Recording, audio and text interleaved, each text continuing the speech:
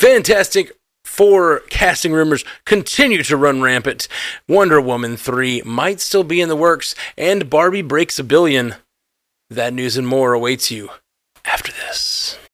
When you need mealtime inspiration, it's worth shopping Kroger, where you'll find over 30,000 mouth-watering choices that excite your inner foodie. And no matter what tasty choice you make, you'll enjoy our everyday low prices, plus extra ways to save, like digital coupons worth over $600 each week. You can also save up to $1 off per gallon at the pump with fuel points. More savings and more inspiring flavors make shopping Kroger worth it every time. Kroger, fresh for everyone. Fuel restrictions apply.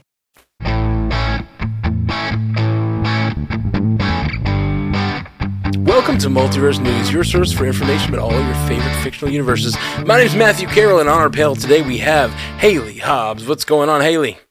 Not much, just chilling here in the multiverse, ready to deliver some hot news. Ooh, nice. And Jay Sisson. What's happening, Jay? I don't know how much hot news I'll be delivering, but, I'm happy to be here. You got all the cold stuff. Yeah, my takes are semi-spicy. I wouldn't call them hot. Mild takes. Yeah. And up next, Jay, Scotty St. Clair. How's it going, Jay? Scotty? Hey, doing peachy. A little surprised that James Gunn didn't drop some bombs on us right before recording. It seems like he has a habit of doing that every 2 weeks, but not this week. Still got some fun stuff to talk about, though. Come on, James. You falling off? Come on, you got to stick with us. He posted a cute picture of his dog recently. Ooh, well, there we go. I'll take it. And we reported it. I'm sorry, is this the dog podcast? No, it's not. It should be. Get out of here, Jay. Dog hater. All right, well, we're going to get to our first story. We've discussed Fantastic Four casting rumors at length in the past, but even if not 100% confirmed, the latest batch seems to be the most credible and likely so far, with Vanessa Kirby reportedly cast as the MCU's Sue Storm. And that's the most secure one we know. Additionally, Matt Smith has emerged as an apparent frontrunner for Reed Richards. And Stranger Things Joseph Quinn, you would know him as Eddie Munson, is being eyed for Johnny Storm. The Bears' Ebon Moss-Bachrach has also been offered a role, as well as Jack Quaid joining the film, although not as one of the four. Lastly, it's rumored that Antonio Banderas has been offered the role to voice Galactus, who will evidently feature prominently in the film. Do these rumors and reports warrant enough credibility to cast away our doubts? Has the first member of Marvel's first family finally been found? There's so many F's in that sentence. I was doing the alliteration just for you. I dig it, Jay Scotty. Yeah. So with these casting rumors, it's a little bit of a mixed bag for me. On the one hand, I am over the moon excited for Vanessa Kirby. The fact that it sounds like it's all but solidified bodes really well for me. And I find myself, really wishing to have this officially confirmed and seeing this pan out. On the other side of things, the rest of these names, outside of Jack Quaid, that's the only one I really associate with a lot of positivity for me personally, and he's not playing one of the four, so it'll be interesting to see who he does play. But I think his talent agent is doing a really good job for him, because he's connected to all these various geeky properties, and he's usually does a really good job in them. I've been watching My Adventures with Superman on Max and Adult Swim, and he's been doing a stand-up job there. These other names, though, just not really moving the needle for me. Matt Smith, I know he's a wonderful performer, but everything that I've seen him in hasn't really done it. I know he was in Morbius. I hear good things about him in House of Cards. I know he's a lot of people's favorite Doctor, but House of the Dragon.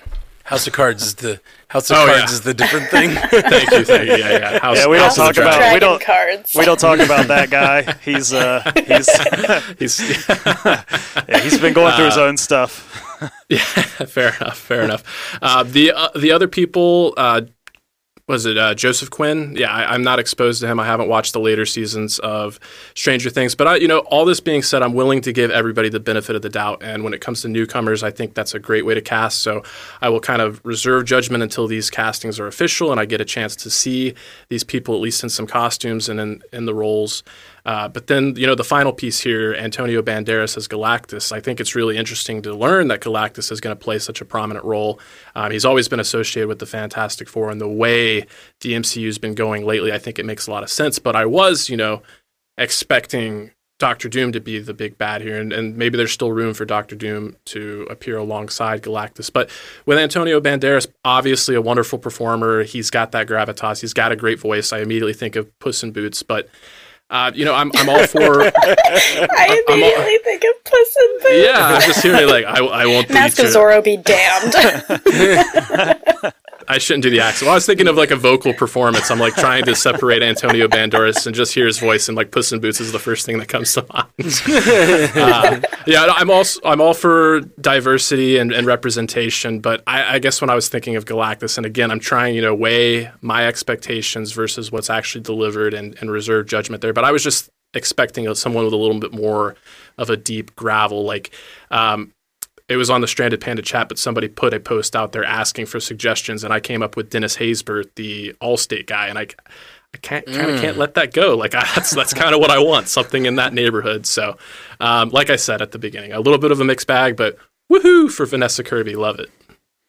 Yeah, there's a lot of extra kind of tag-ons to these rumors too, and I'll lead by saying that if you're annoyed at hearing us talk about Fantastic Four casting rumors, I am also equally annoyed that I'm talking about Fantastic Four casting rumors, because it just seems like this is the rumor mill that never ends.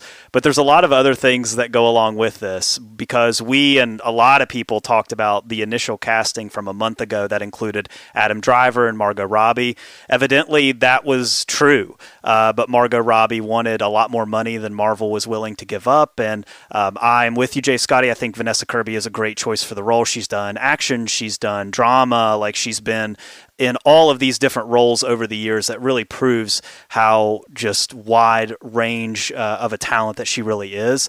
But apparently Adam Driver has turned down this role multiple times, has been the reports, that Marvel keeps coming back to him with more money, more offers to try to get, they want him really bad in this role. And names like Matt Smith and others have kind of emerged as kind of the plan B in this whole thing if the Adam Driver thing falls through. So that's something to keep an eye on.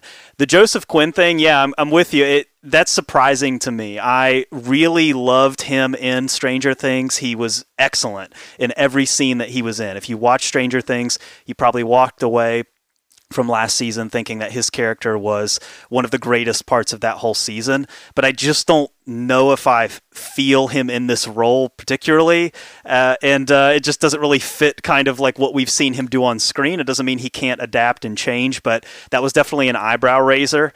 And past that, there's a lot of big names here that we don't know where to put them. Jack Quaid, I mean, who knows where he's going to go? He's a big talent. To get him in this role and then kind of have it be undisclosed is interesting. And then, Ebon Moss-Bachrach from The Bear. Some people are speculating that he could be the Silver Surfer or some kind of big character like that. But again, big name, but not necessarily attached to any big role. So it'll be really interesting to see how that pans out going forward. But man, just make it stop. Let's get make it stop. I'm tired of talking about Fantastic Four. Yeah, and I know that they're gonna just come out and announce people that we haven't even talked about. That we're gonna have to be Matt Smith turned it down. We're gonna have to go back and retract all this at some point. So whatever. It's always interesting to me how so many of these, especially with Fantastic Four, and there being the four of them, and it being so important that they have the chemistry. There was the four that were being rumored, and the next four are a completely different four being rumored, and the different because and I wonder if that's a legitimate thing, or if we're just hearing bits and pieces from the casting process. Because a lot of times they read for how are these actors going to work together. Apparently, we may have talked about this on the show. Apparently, Star-Lord, Chris Pratt had read for Star-Lord, and they didn't like what he was doing. They were like, no, he doesn't work. Then they put him on stage with Dave Bautista, and they read together, and it was like magic, the two of them playing off each other. It's things like that where you just never know, two people work together, then the same person comes in with someone else, it just doesn't work, and those chemistry reads are, I feel like, really important for this particular casting. Fantastic Four, finding four people that all fit together, and all the dynamics between the four of them cross-pollinating the right way. It seems really tough. Yeah, the reports are, too, is that Vanessa Kirby and Sue Storm is supposed to be the main character of this movie, that the movie is going to run through Sue Storm. And so the idea is that they're going to build the movie around her, not necessarily that they're going to cast pieces to try to, share an equal amount of the spotlight or whatever, but that this is a very Sue Storm-centered story, and that the cast is supposed to be around this strong lead. So that's something to keep in mind, too. I love Matt Smith for Reed Richards, and I love him with Vanessa Kirby, and they've acted together in The Crown before when they were brother and sister-in-law. So they might have the chemistry that Matt's talking about, and I think that Matt Smith can play that, kind of put upon genius that Reed Richards is in the comics, and that he does need to be in this film, probably. I really don't like Adam Driver for that role at all. If Marvel is really going at him that hard, I kind of hope they're going at him for a different role, because I don't think he fits the Reed Richards cut. The other actors I don't know a lot about, other than Ebon, what's his name? And I love Antonio Banderas, and I think he would have a very cool, exotic take on Galactus, who is an alien, so we don't know what he sounds like. He doesn't have to have some, American accented, deep voiceover voice, and he doesn't go anywhere without his herald, the Silver Surfer, so maybe that's Jack Quaid instead of the other guy. I don't know. Ooh. But I love Vanessa Kirby. I can't wait to see her. Yeah, I agree with you, Haley. I think I lean more towards Jack Quaid being Silver Surfer, and when I think of Ebon Moss-Bachrach, I'm immediately going towards Ben Grimm the Thing. I don't know why they would hold that back if he was being considered for it, but considering this list of names, I think he's one of the lesser-known ones. So if this character is going to be, heavily under CGI or even using some prosthetics, because I'll be on record, those Fantastic Four films from the aughts, I didn't mind Michael Chiklis, the prosthetics they use on him. I thought they actually worked. So if they wanted to take that approach again, I'd be down for it. And I think a little bit of a lesser known, a rising star like Ebon Moss-Bachrach, and the fact that, Ben Grimm is traditionally Jewish in the comics, I think it kind of lends itself to that casting there. All right. Well, I'm sure we will hopefully not talk about this again, but I'm sure we will. This is round 2 of 8 of Fantastic Four rumored casting. Everybody buckle in. Hopefully soon we'll get actual announcements. What's the next chance to announce something like this? Because I don't even think you can until the writers and actors strike is hammered out. I don't think you can. I'm gonna have to look at that, but I don't think you can officially do a lot of that stuff until that comes out. You can have rumors like what we're doing right now, but I don't know if necessarily you can sign these contracts officially and stuff until that actually becomes, taken care of or has run its course. Interesting wrinkle. All right, this is going to last forever. Got it. Next, we'll talk about that next time. In an interview with comicbook.com, Gal Gadot spoke hopefully on her future as Wonder Woman, saying, "I love portraying Wonder Woman. It's so close and dear to my heart. From what I heard from James Gunn and Peter Safran, we're gonna develop a Wonder Woman 3 together." In the midst of ongoing shakeups at Warner Brothers/DC, as James Gunn looks to right the ship with his new DCU, do we feel Gal is lassoing us in with any truth or merit to her claims? I'm very much of two minds on this piece of news. I love Gal Gadot as Wonder Woman. She embodies the things that Diana is, and she looks amazing. I mean, she's just a home run. And that first Wonder Woman movie was just one of my favorite superhero movies ever. It just did something for women that a lot of other movies obviously haven't. But James Gunn took the helm and was very clear that all these actors that were in the Snyderverse, I guess we'll call it, aren't coming back. So now it's being flipped on its head, and it's making me question his credibility a little bit. And is he already kind of bending to fan backlash? I mean, I love it. It concerns me. Wonder Woman 1984 was so bad. And I don't want to see her wasted like that again. And so I don't think they would do that. I don't think that kind of story would happen with Gunn at the helm, but it's just very odd that he's kind of on this seesaw right now of, well, I'm getting rid of him, but maybe we'll keep Gal. Yeah, I do wonder what he means, or I guess what she means, because she gave the quote, by saying that we are going to work on it together. I think what it's probably not is it's probably not a true Wonder Woman 3 that continues the story that was started in the Snyderverse. I would be extremely surprised if that were the case, because evidently Patty Jenkins and Gal Gadot both had a script that they liked, and that was canceled when the DCU was rebooted under Gunn and Safran. So I don't think it's that. I think when she says we're developing it together, that could mean a lot of different things. There's probably like 3 possibilities here. One possibility is that she is not starring in a Wonder Woman film, but she is attached to it as like a producer or a director, like someone who she can put her name on it and somehow be involved in the production of it. Another possibility is that she is just going to play the rebooted Wonder Woman in this universe, and we'll just ignore the things that we don't want to carry over, and we'll accept the things that we just need to have carried over to this character, and we'll just kind of like soft reboot the character with her. And then the third option is that she will be involved in a movie and she'll play some sort of a role, but that role will not be the Wonder Woman going forward. Like she'll be some kind of chief or something that helps hand down powers and training to the new Diana in this new universe or whatever. I think it could really be any of those things. Her wording was not, hey, I'm coming out and I'm going to be Wonder Woman again. It was just that we're developing a Wonder Woman in this new DCU. So I think that vagueness kind of lends itself to be a lot of different possibilities here, you know? Except calling it Wonder Woman 3 feels like they're saying it's going to be a continuation of 1 and 2, and this will be the third. For sure. I don't know. I do think that if they like start off this universe, let's say they do this Superman, what's it called? Superman Legacy. Thank you. They're talking about all these metahumans already exist.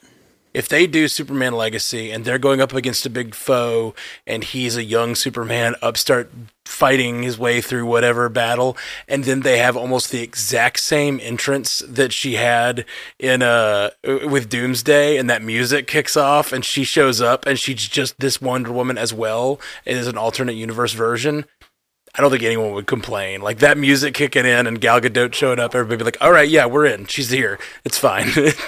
I would not. And the thing is, James Gunn, Haley, you said he had been real clear. He's kind of been unclear. Like he said, the one thing he did say was like, Henry Cavill is not Superman. But like kind of everyone else, he's been sort of like, maybe Ezra Miller, yeah, he's our Flash. And this guy over here, maybe not. And this one over there. Like he said he's rebooting the universe, but he's been really unclear about what that means. Whether it means that it'll be like an internal reboot, like a Flashpoint type thing, or like, which I guess is kind of what they were trying for initially anyway, with the Flash film.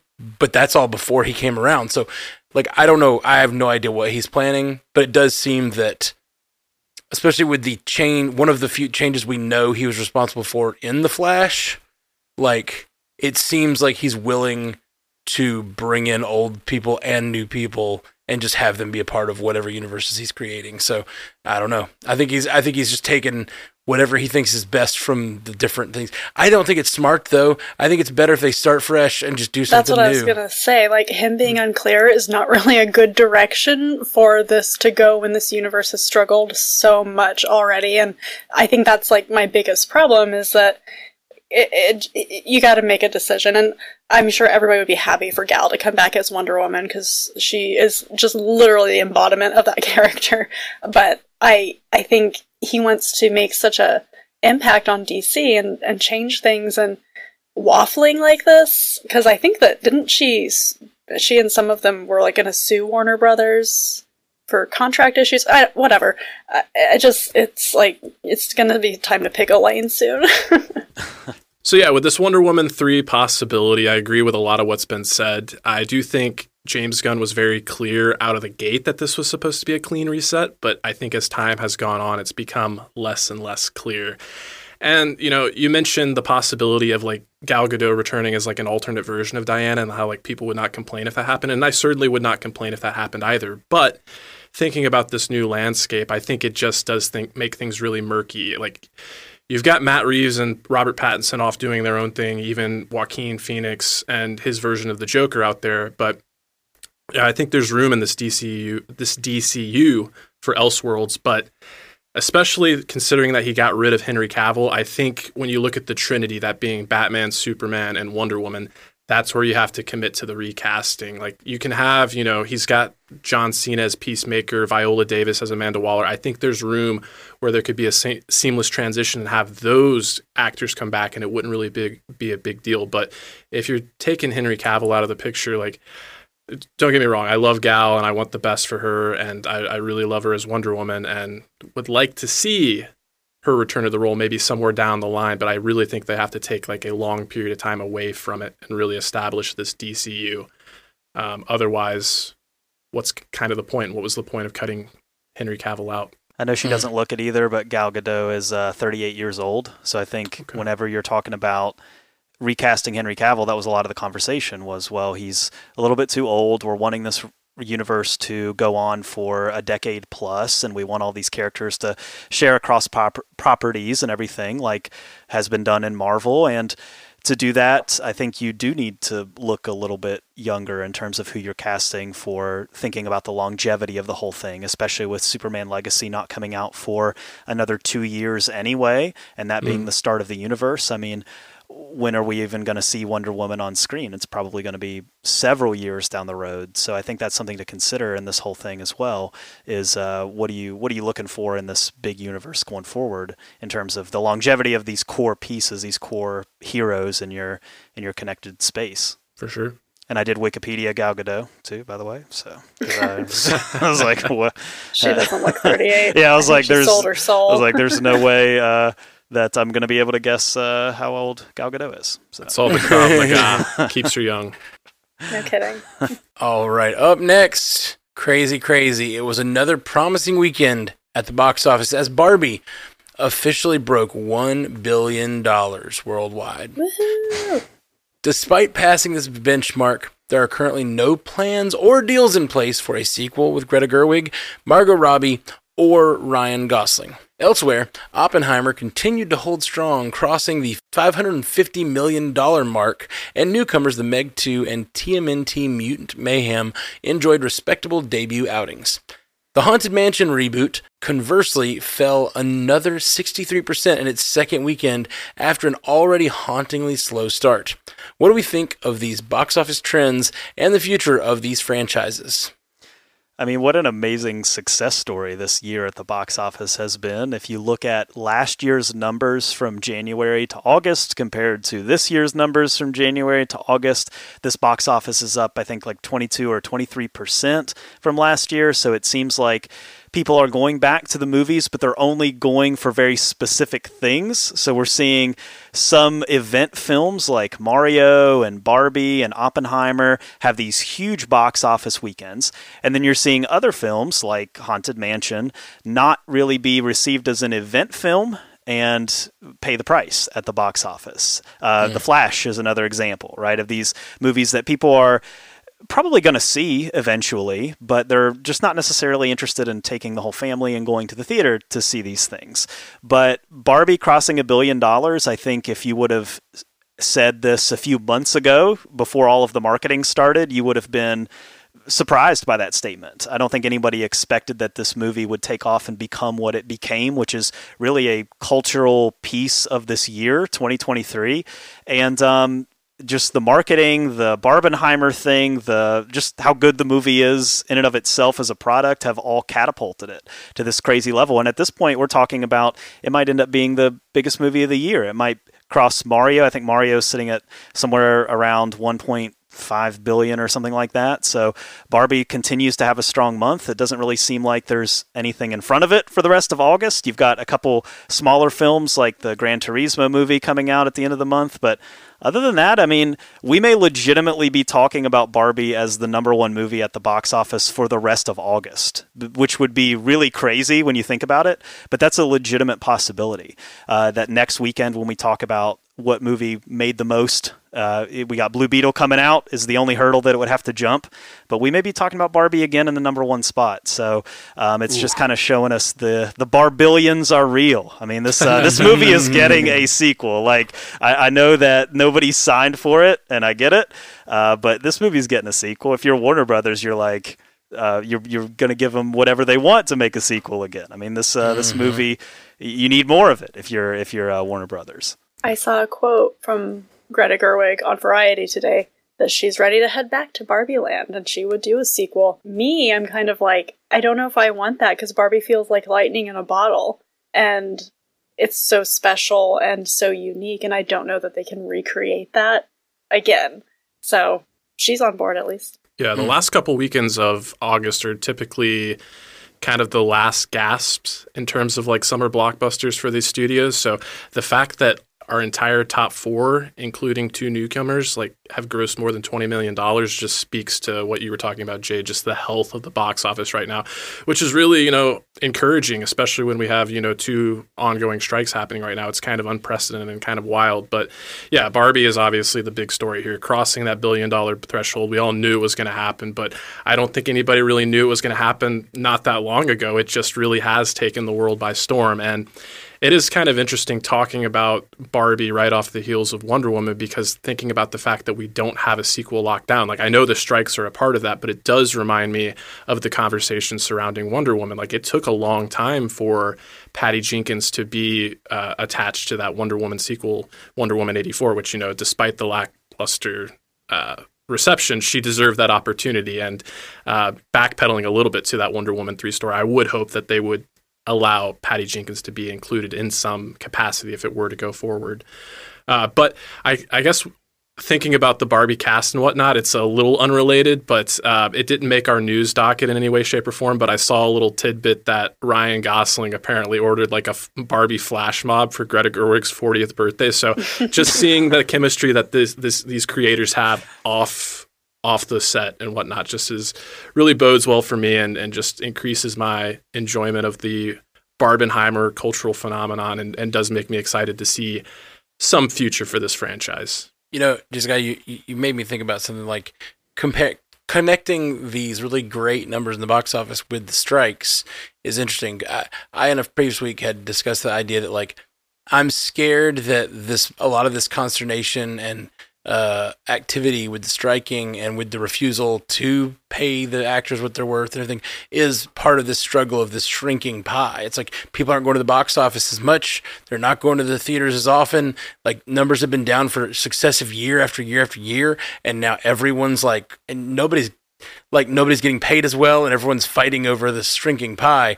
But it's like kind of ironic if that's the case that like suddenly this pie is expanding and it's getting back to where it was, and like we're seeing these $1 billion movies again and they're all on strike. It's like can we talk about it again? Like can you guys like maybe loosen your grip on the money a little bit and pay people what they're worth and like sure. like maybe there's hope. Maybe you don't have to be so tight with everything. I don't know.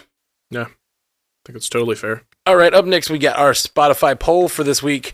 Jay, what do we even ask? I have no memory. Well, like I said, I've been telling you guys I'm a little hungover from my party on Sunday, and still don't remember that we got together to do this show. Like, how long has it been since we did this show? Like 2 years. So when I sat down to do this, I was like, I don't know what's going on today. Well, we talked a lot about Loki last week, and one of the conversations that we had was Loki, talking about how Loki just kind of has a lot of heavy lifting to do in the MCU. It seems like the MCU is at kind of a low point. And so we asked the question, did the Loki trailer restore your Marvel excitement? And we gave the viewers 3 options. We said yes, no, but we also left an option for, well, mine just never left. And yes was the lead with 55% of the vote, so people are feeling a renewed hope in Marvel after watching this Loki trailer. 40% of people said that theirs never left, that they never wavered, and only 4% of people said no. They're just like, no, I'm done. I'm out. Interesting. I actually love those numbers. because in the Stranded Pandaverse, we started this network in the Marvel podcast, so it's interesting to see there's 4 people in our audience that are like, Marvel. Like, I love it. They just hate listen to this stuff. They're just like, Loki, Marvel. Well, it's like we 30 seconds. on this show we talk about so much else that it's interesting to see that, like, we've got a contingent, hopefully a growing contingent that's like, that's not why they're here. They're here for all the other news. I love that. So I see you 4%. I'm not mad at you at all. But I think the fact that yes is 55% is like, that's a lot of people, at least in our audience, that like felt discouraged, and then Loki picked them back up. Yeah, they had the option to say that there's never left, and they said yes. That's also a big chunk. To that, for sure. To that point, I never fell off completely, but I did find myself a little discouraged. So I voted yes because I was just being completely honest. Like, this did restore my excitement and renew my passion. Never fully left, but Matt was obviously a no. I was a no. I'm not excited about Marvel. He's like, I need an out on this podcast thing, and I just don't know how to cut the cord. I was on Ryan Doe's show, Across the Bifrost, and I was talking about how, like, one of my guiding stars as a podcaster is like, I don't really want to cover stuff I don't like, because I think that generally if you're covering stuff you don't like, it's just not fun podcasting. Like, right. I want all the podcasts I do, I'm there because I'm a fan. That doesn't mean I'm not going to like talk bad about a thing when a bad thing happens, but like I'm there because I enjoy it. And like Secret Invasion had me really like, oh, like it's hard to clock into podcasts today because I feel just like, I just don't like sitting for an hour and like crap talking a thing. And like, even it just felt terrible on the MCU cast, Marvel Cinematic Universe podcast. If you don't know it, check it out. But it just kept like, people were like, even like writing and defending it, like, hey, I really like this, and I just couldn't help myself. Be like, yeah, that's great. I'm so glad you liked that. But what you're not seeing is this. It's like this. Like, is it better? I don't know, man. I had a really hard time like just like letting people say their piece without having to like crap on it. And I don't want to yuck people's yums, It's like, sure. It's not it. I'm so mad about that show, and it making me feel bad about what I do. And like, it was just like, boy, be better. Movingon.com. Okay, last thing we got here on the show is the lightning round. We have a pretty substantial lightning round tonight. So the rules are, I'm going to say a story. Everybody gets to chime in with their names, and whoever says their name first gets to comment on that story, and once per round you get to chime in with a rebuttal or response to that person's take. So here we go. Happy Death Day and freaky director Christopher Landon has been tapped by Spyglass to direct the upcoming horror film Scream 7. Scotty. Yeah. I love this news. I love the Happy Death Day films. They're some of my favorite horror comedies out there. Can't recommend them enough. Hope we get a third one. But Scream is also one of my favorite franchises, and it's going on its 7th film now.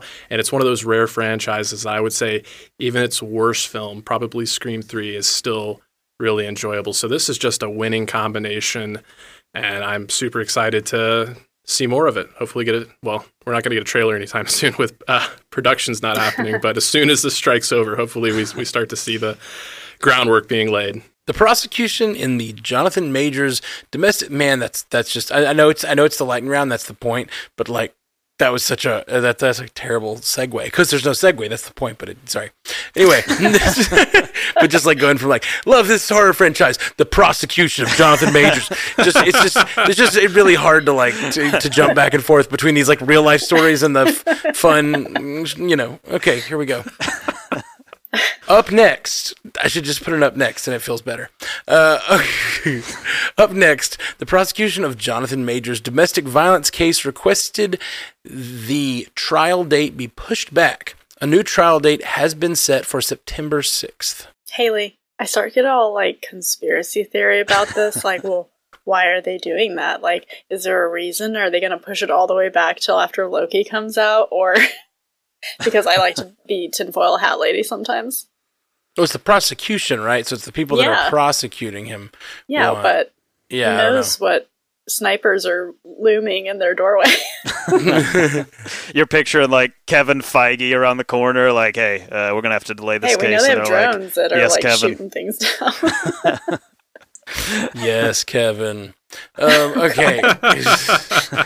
Just do what Kevin says. He's powerful. Okay. Up next, a second season of I Am Groot was announced this weekend. 5 new short installments of the Marvel series will come to Disney Plus on September 6th.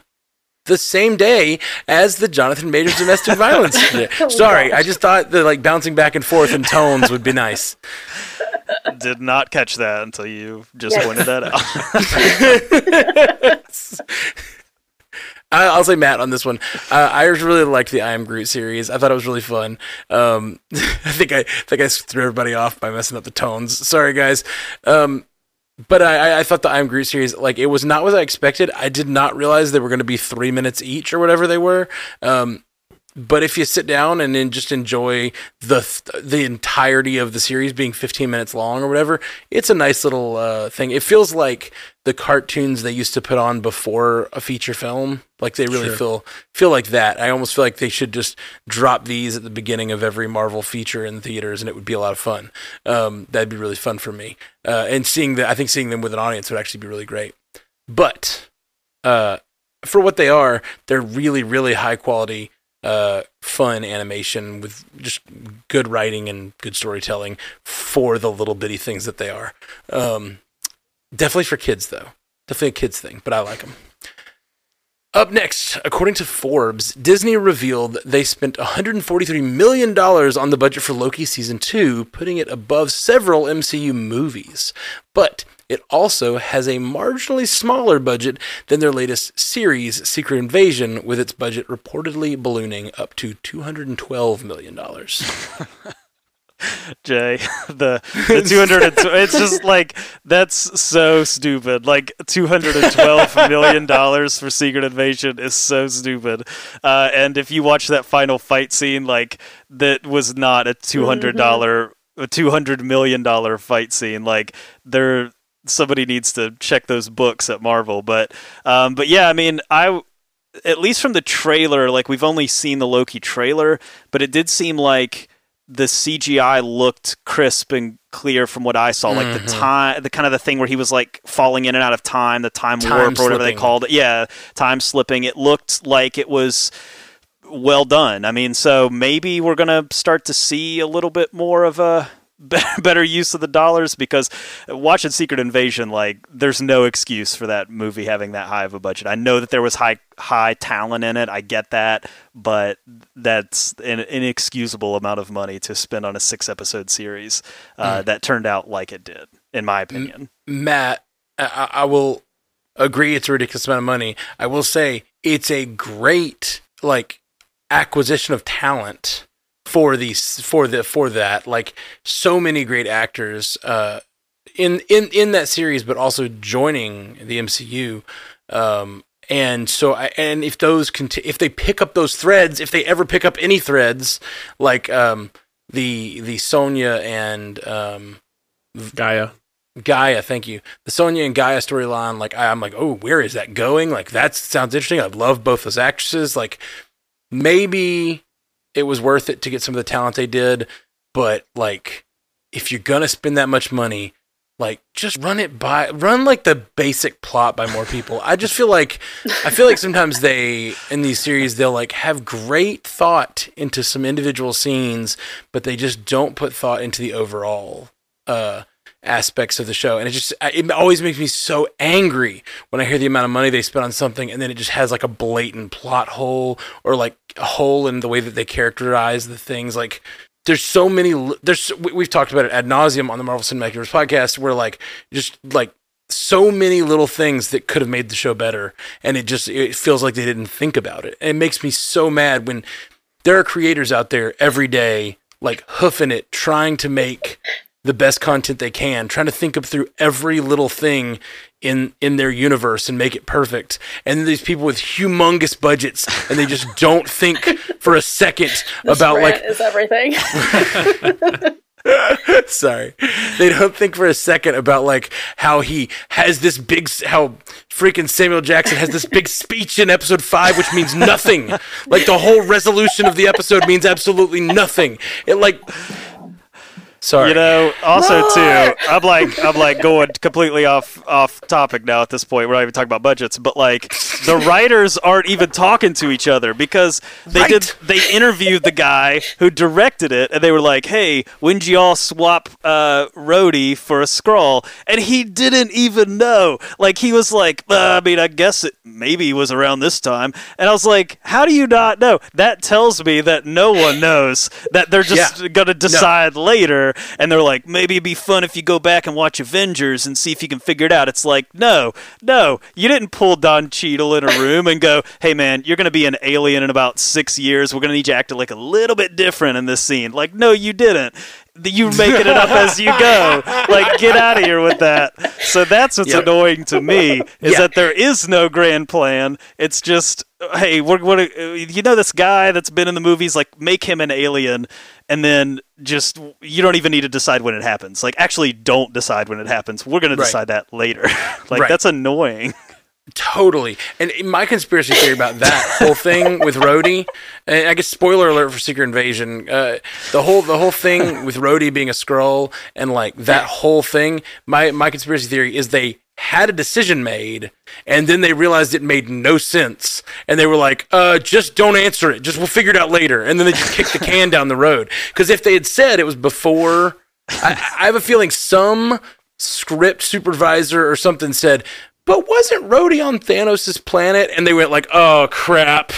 I don't think there were script supervisors. Yeah. I think that's part of the problem. You guys are reeling me in onto the bandwagon. I wanted to like bring it back to Loki and talk about the positives of Loki, but one thing Loki I got to get off. How much money again? Yeah, I have something to say about Loki when you're done. But one thing I do want to get off my chest about Secret Invasion was spoilers for Secret Invasion, but the death of Talos. Like, it was supposed to be this super heartfelt moment that Nick had to leave his body behind, and then the next episode, it's like, oh, we got his body. We're doing a funeral for him. No big deal. The alien body was left in the middle of a Russian field, like, and we had no problem getting it back. It's just like, the lack of communication between the writers was pretty evident to me. But yay, Loki season 2! Pour the money into something that has, proven itself. Talking about that lack of communication, it feels like a microcosm of the like Star Wars thing with like the sequel trilogy, where they bounce back and forth between creators. Yeah, sure. It feels like that, but like it's a 6-episode series, and the episodes are 30 minutes long. Yeah. You can't coordinate that to make sure the characters make sense.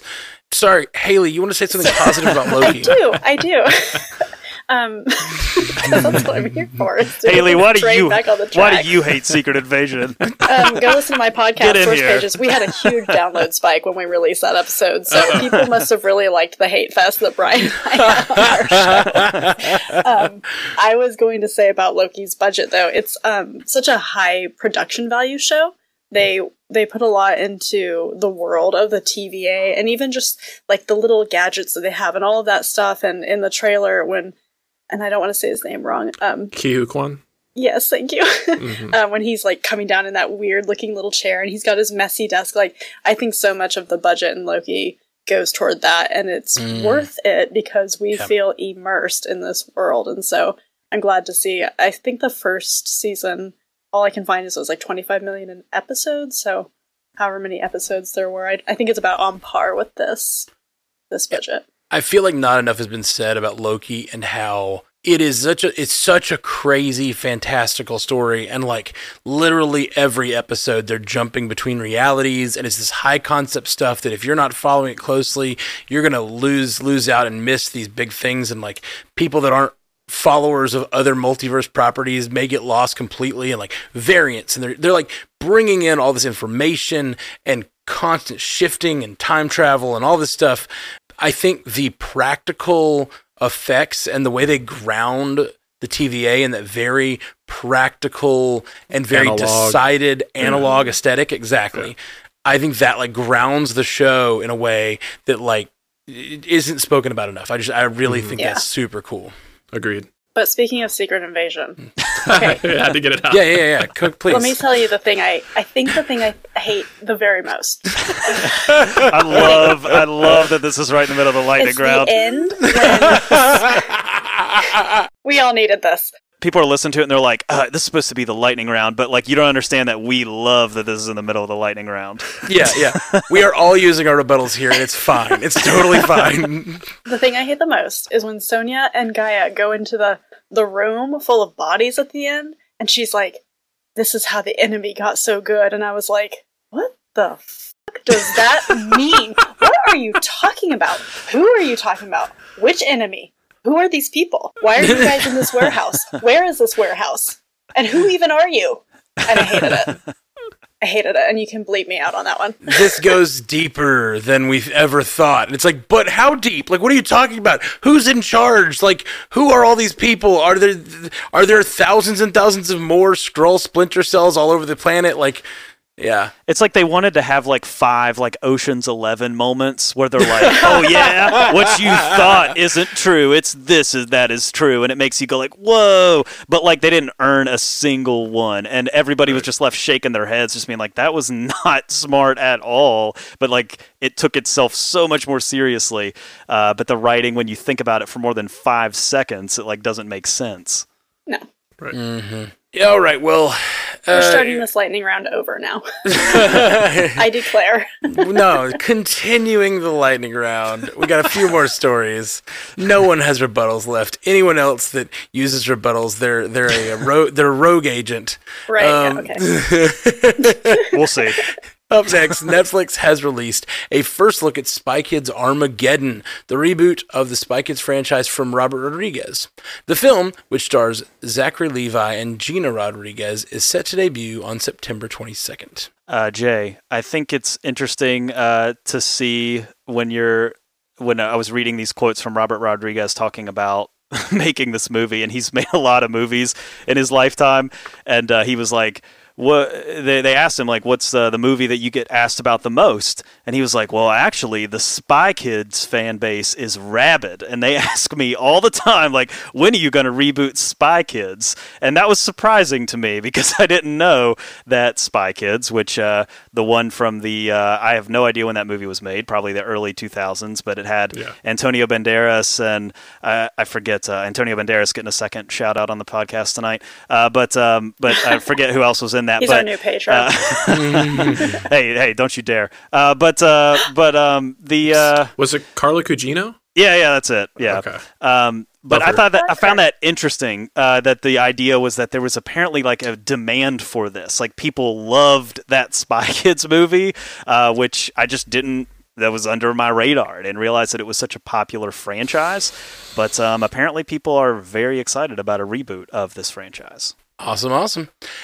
Up next, rumor has it, the planned Hunchback of Notre Dame live-action remake has been scrapped by Disney. Matt! Good. Yeah. Next up, visual effects crews at Marvel Studios have voted to unionize as announced by International Alliance of Theatrical Stage Employees. Matt, this is great. Unionize, please. Let Marvel start giving you time, if nothing else.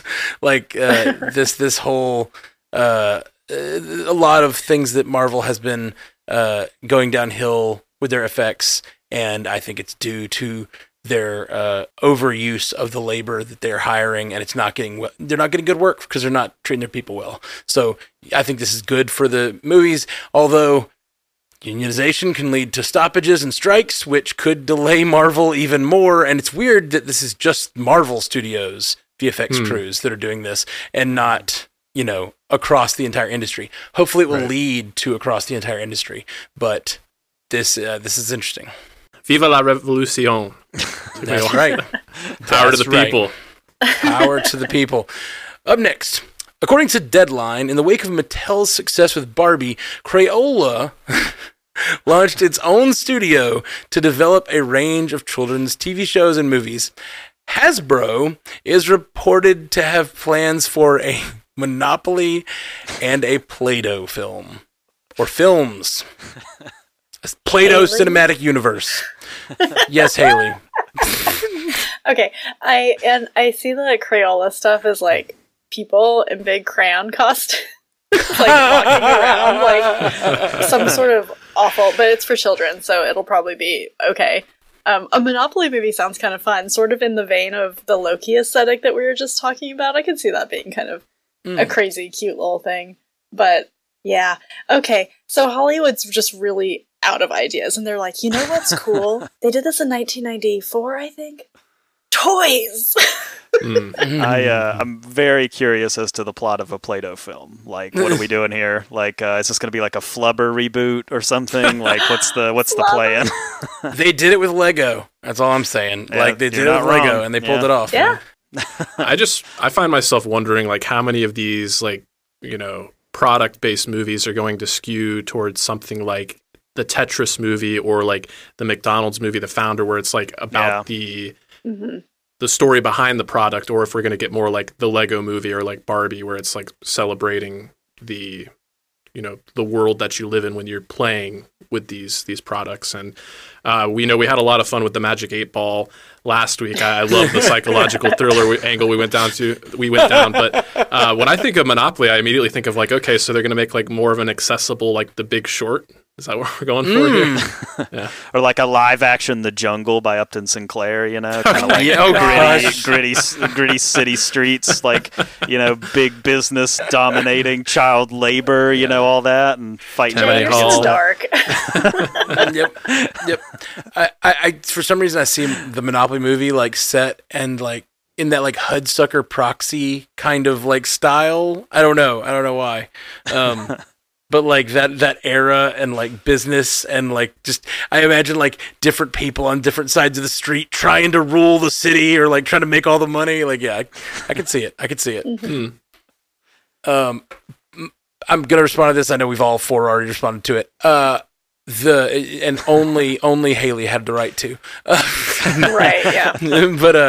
but we this is just Hollywood taking the wrong lessons, like they always do. For the last 15 years, it's been everybody wants a cinematic universe, and if nothing else, maybe this will get people off of that. You know, I love a cinematic universe, I really do, but you only need it in certain circumstances, and you only need it when it's called for and when it's begged for and when the source material creates it. You do not need a cinematic universe for everything, and that has watered down the whole idea of it, and that has hurt you know, the ones that are doing well. Marvel did a great thing with creating their cinematic universe, but like now it's just the market is saturated with cinematic universes, and maybe at least like Hollywood's got something else to rush off onto, and maybe Marvel can probably be left alone to do their thing.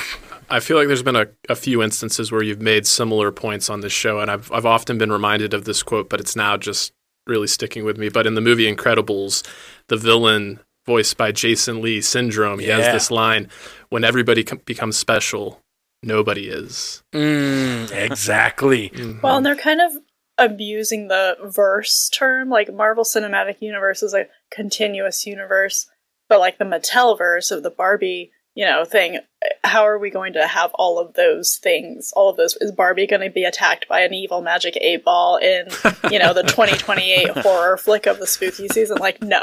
So it's not really, people are using it kind of in the way you call all tissues Kleenex. It's like, that's not really what it is. You know what I mean? So, yeah. Mm-hmm. Yeah. Back off. Yeah. Back off. Okay. All right. Director William Friedkin, best known for his Oscar-winning The French Connection and blockbuster The Exorcist, died Monday in Los Angeles. He was 87. Scotty. Yeah, I feel like William Friedkin is, as far as like cinephiles go, he's a household name, but he's this legacy director that really changed the game, and he changed it not once, but twice, and maybe even more than that. Like, looking at The French Connection, like, it changed the way we approach action and do chase sequences, and then he went and did it again with The Exorcist. Like, has there been any other horror movie that has persisted in the pop culture the same way? So definitely sad to see him pass. 87 is a fairly ripe old age, so condolences to his friends, his family, and his fans. And I do think this just kind of harkens, I think, for those of us that are fans of like old school filmmakers like this from the 70s, we're going to start to lose more and more of these filmmakers that contributed so heavily to the landscape. So I think we need to really appreciate them while they're here. And if you're not familiar with William Friedkin's work, go back and check it out, because, highly influential. And I think you will see his influence across and in maybe some of your favorite movies. Absolutely. The Incredible Hulk director, Louis Leterrier, revealed that there were plans for a potential sequel that included Grey Hulk and Red Hulks. Haley? I just watched this movie for the first time last weekend. Wow. And really? Yeah, and I was like, oh, this really isn't that bad. Like, it's a very typical early aughts movie with, this pacing that it doesn't really need and lots of plot holes, but you can kind of gloss over it. And so we were going to have like a Hulkverse before the MCU, I guess, became a real thing. And that kind of would have been fun, but you also probably don't have the audience at that time for a bunch of Hulk movies. The longtime DC storyboard artist Jay Oliva described Ben Affleck's scrapped Batman flick as, quote, effing awesome, and was building off of storylines in the Batman mythos over the last 80 years. Matt, I cannot believe they made it through the DCEU and didn't make a Batman movie. I've said it before, but I'm still just incensed that this movie never happened. Like, how much we would have cared if they'd actually given us time with Ben Affleck's Batman. And it sucks. It just sucks. I'm very critical of the DCEU, but it has so many elements going for it, and it just fumbles the ball constantly and just doesn't get movies together. They never got a Superman, really 2 that was just a Superman movie, and they never made a Batman movie. And they just, it's like the entire thing is like what people are complaining about with Phase 4 of Marvel, where there's so many threads starting and nothing ever follows up.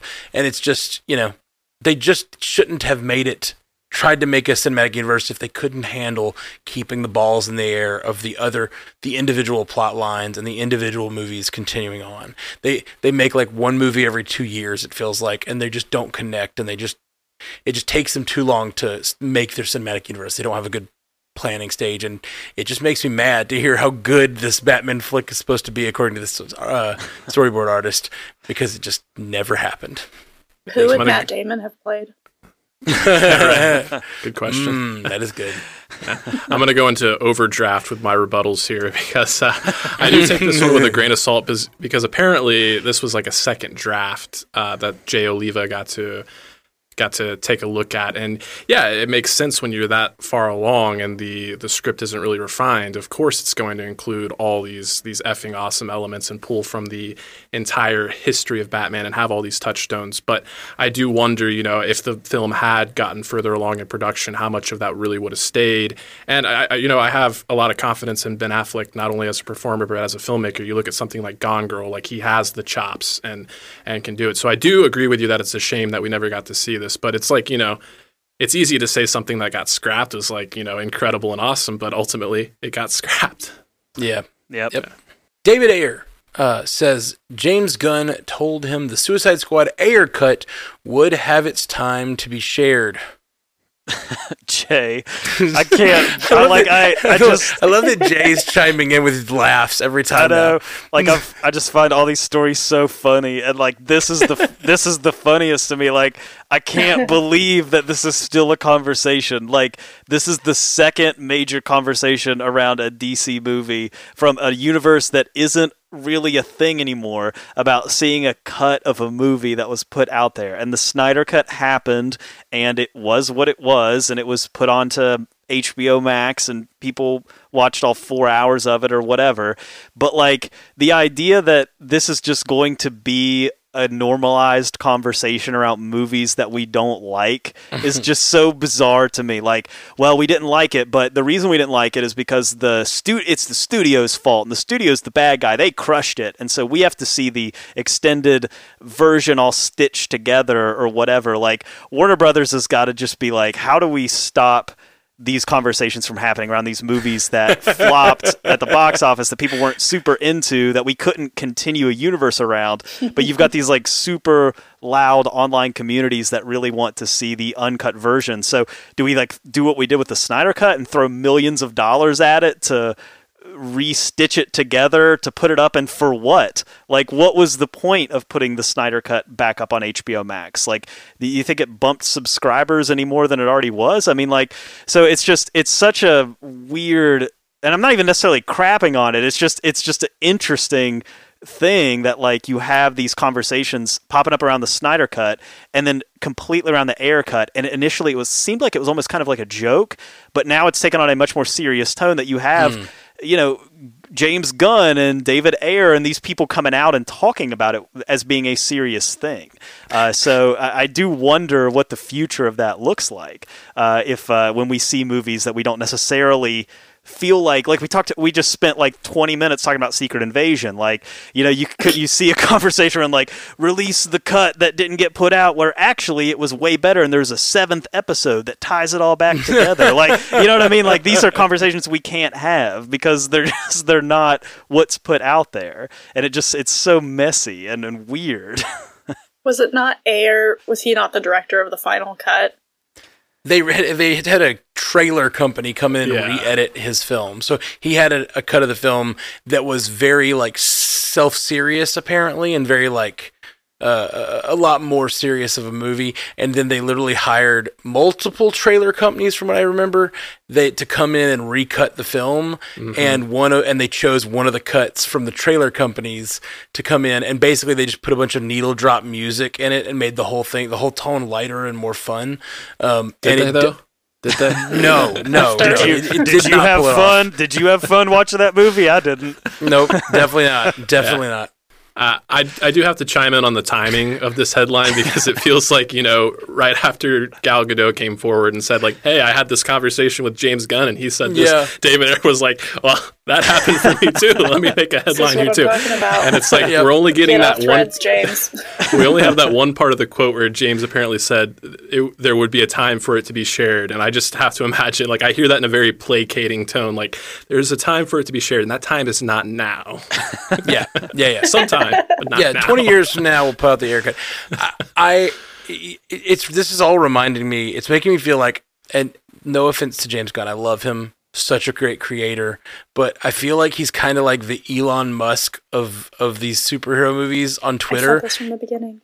Oh yeah, yeah. I was like, I don't know if James Gunn has like he's such a creative person, and to be in this kind of leadership role, you have to sideline some of that, and I don't know that he can do that. Right. Well, I just mean like he can't shut up. Like he's hurting hurting his brand by like talking too much to other people on Twitter. He's answering too many questions. Like, let the art stand for itself. Make good art, put it out. And he's always been that way with the Guardians movies too. But like, it's kind of fun when he's like talking about Easter eggs and stuff. It's different when you're talking about a movie, like a big cinematic franchise that doesn't exist yet, and you're answering questions and like changing your mind and like make the decisions, stick with them. Let us find out things as they come out. I feel like he's a big Twitter guy and he just can't keep his mouth shut, and it's hurting the whole brand and the rollout process of this entire thing. I believe you mean X, by the way. It's called X. I'm sorry. I'm so sorry. Right. Sorry. They hired two of them, and it's like, well, because Gunn's the creative side and Safran's the whatever business side, but Gunn's not being reined in. Like, he should be, there should be more of a plan. I mean, and I'm not saying that like he's doing, these are bad things, but they're hurting an already hurting franchise, I think. And, it's just like there's no training, or he doesn't care. I don't know. Well, and I get it. I think he's an artist and he wants to be like connected to the fans, and he just doesn't want that layer of inauthenticity around it. But like, you need the calculated, decided rollout of information when you're coming out with these, because that's part of the product. Part of the product is the hype before the movie, and it's unavoidable. It's what marketing has always been, but nowadays with these cinematic universes, you're always rolling out the next thing during the other things, and the way you piecemeal information is incredibly important because it spins off 1,000 YouTube videos about what you just said. Yeah, you need somebody like pulling him back from the sideline, like the Chargers head coach or whatever. Is that the Chargers? The Rams. Jay? The Rams. LA team. Sports. Both LA. Yeah, easy crossover there. Last story we got here is A24 has greenlit a sequel to Talk to Me with directors Danny and Michael Philippou set to return. Matt. Oh, what? I'm just kidding. Jay Scotty, take it. I was just joking. I don't even know this movie. It's just you got me. I was just trolling Jay Scotty. You did. You got me good. Yeah. Your resident A24 fanboy is here. I really enjoyed Talk to Me. I love A24 because it's like a filmmaker first production company. So Talk to Me, I think, A24 horror tends to have this reputation for being a little inaccessible and like elevated art house horror. I will say I think Talk to Me is like their most conventional and straightforward and accessible horror movie they've done. So the numbers it's pulled at the box office, plus taking that into account, I think it makes a lot of sense for them to create a sequel. And I think this is like one of like 2 or 3 sequels they've ever done. The only other sequels that come to mind are Ty West's X franchise with Mia Goth. So as you know, A24 builds up steam and becomes more popular. I mean, they pulled in so many Oscars last year, not for any horror movies, but they still, they have that reputation. And as a fan, I love to see it. Mm-hmm. My favorite movie is an A24 movie. Everything Ever All at Once, baby. Whew, yeah. So good. All right. That wraps our lightning round up. And let's talk about where we can find you guys online. Jay Scotty, where can people find you online? Yeah, you can check me out at Animation Deliberation. We're the podcast that takes action, animation, and cartoons seriously, but not too seriously. And there's so much animated content right now. I encourage you to check it out, whether it's anime, whether it's My Adventures with Superman, whether it's Harley Quinn Season 4. There's something for everybody. So wherever you get your podcast, check out Animation Deliberation. And there will be no secret invasion hate on that podcast. Hey, don't threaten me with a good time. Jay's like, bring me on, Scotty. I will ruin that promise. Haley Hobbs, tell people where they can find you online. You can find me at Source Pages, a reading collective, anywhere you listen to podcasts. Just recorded our 100th episode last night with a few of our awesome friends, and looking forward to trucking on, reading, even if there's stuff not to watch. Awesome. And Jay Sisson.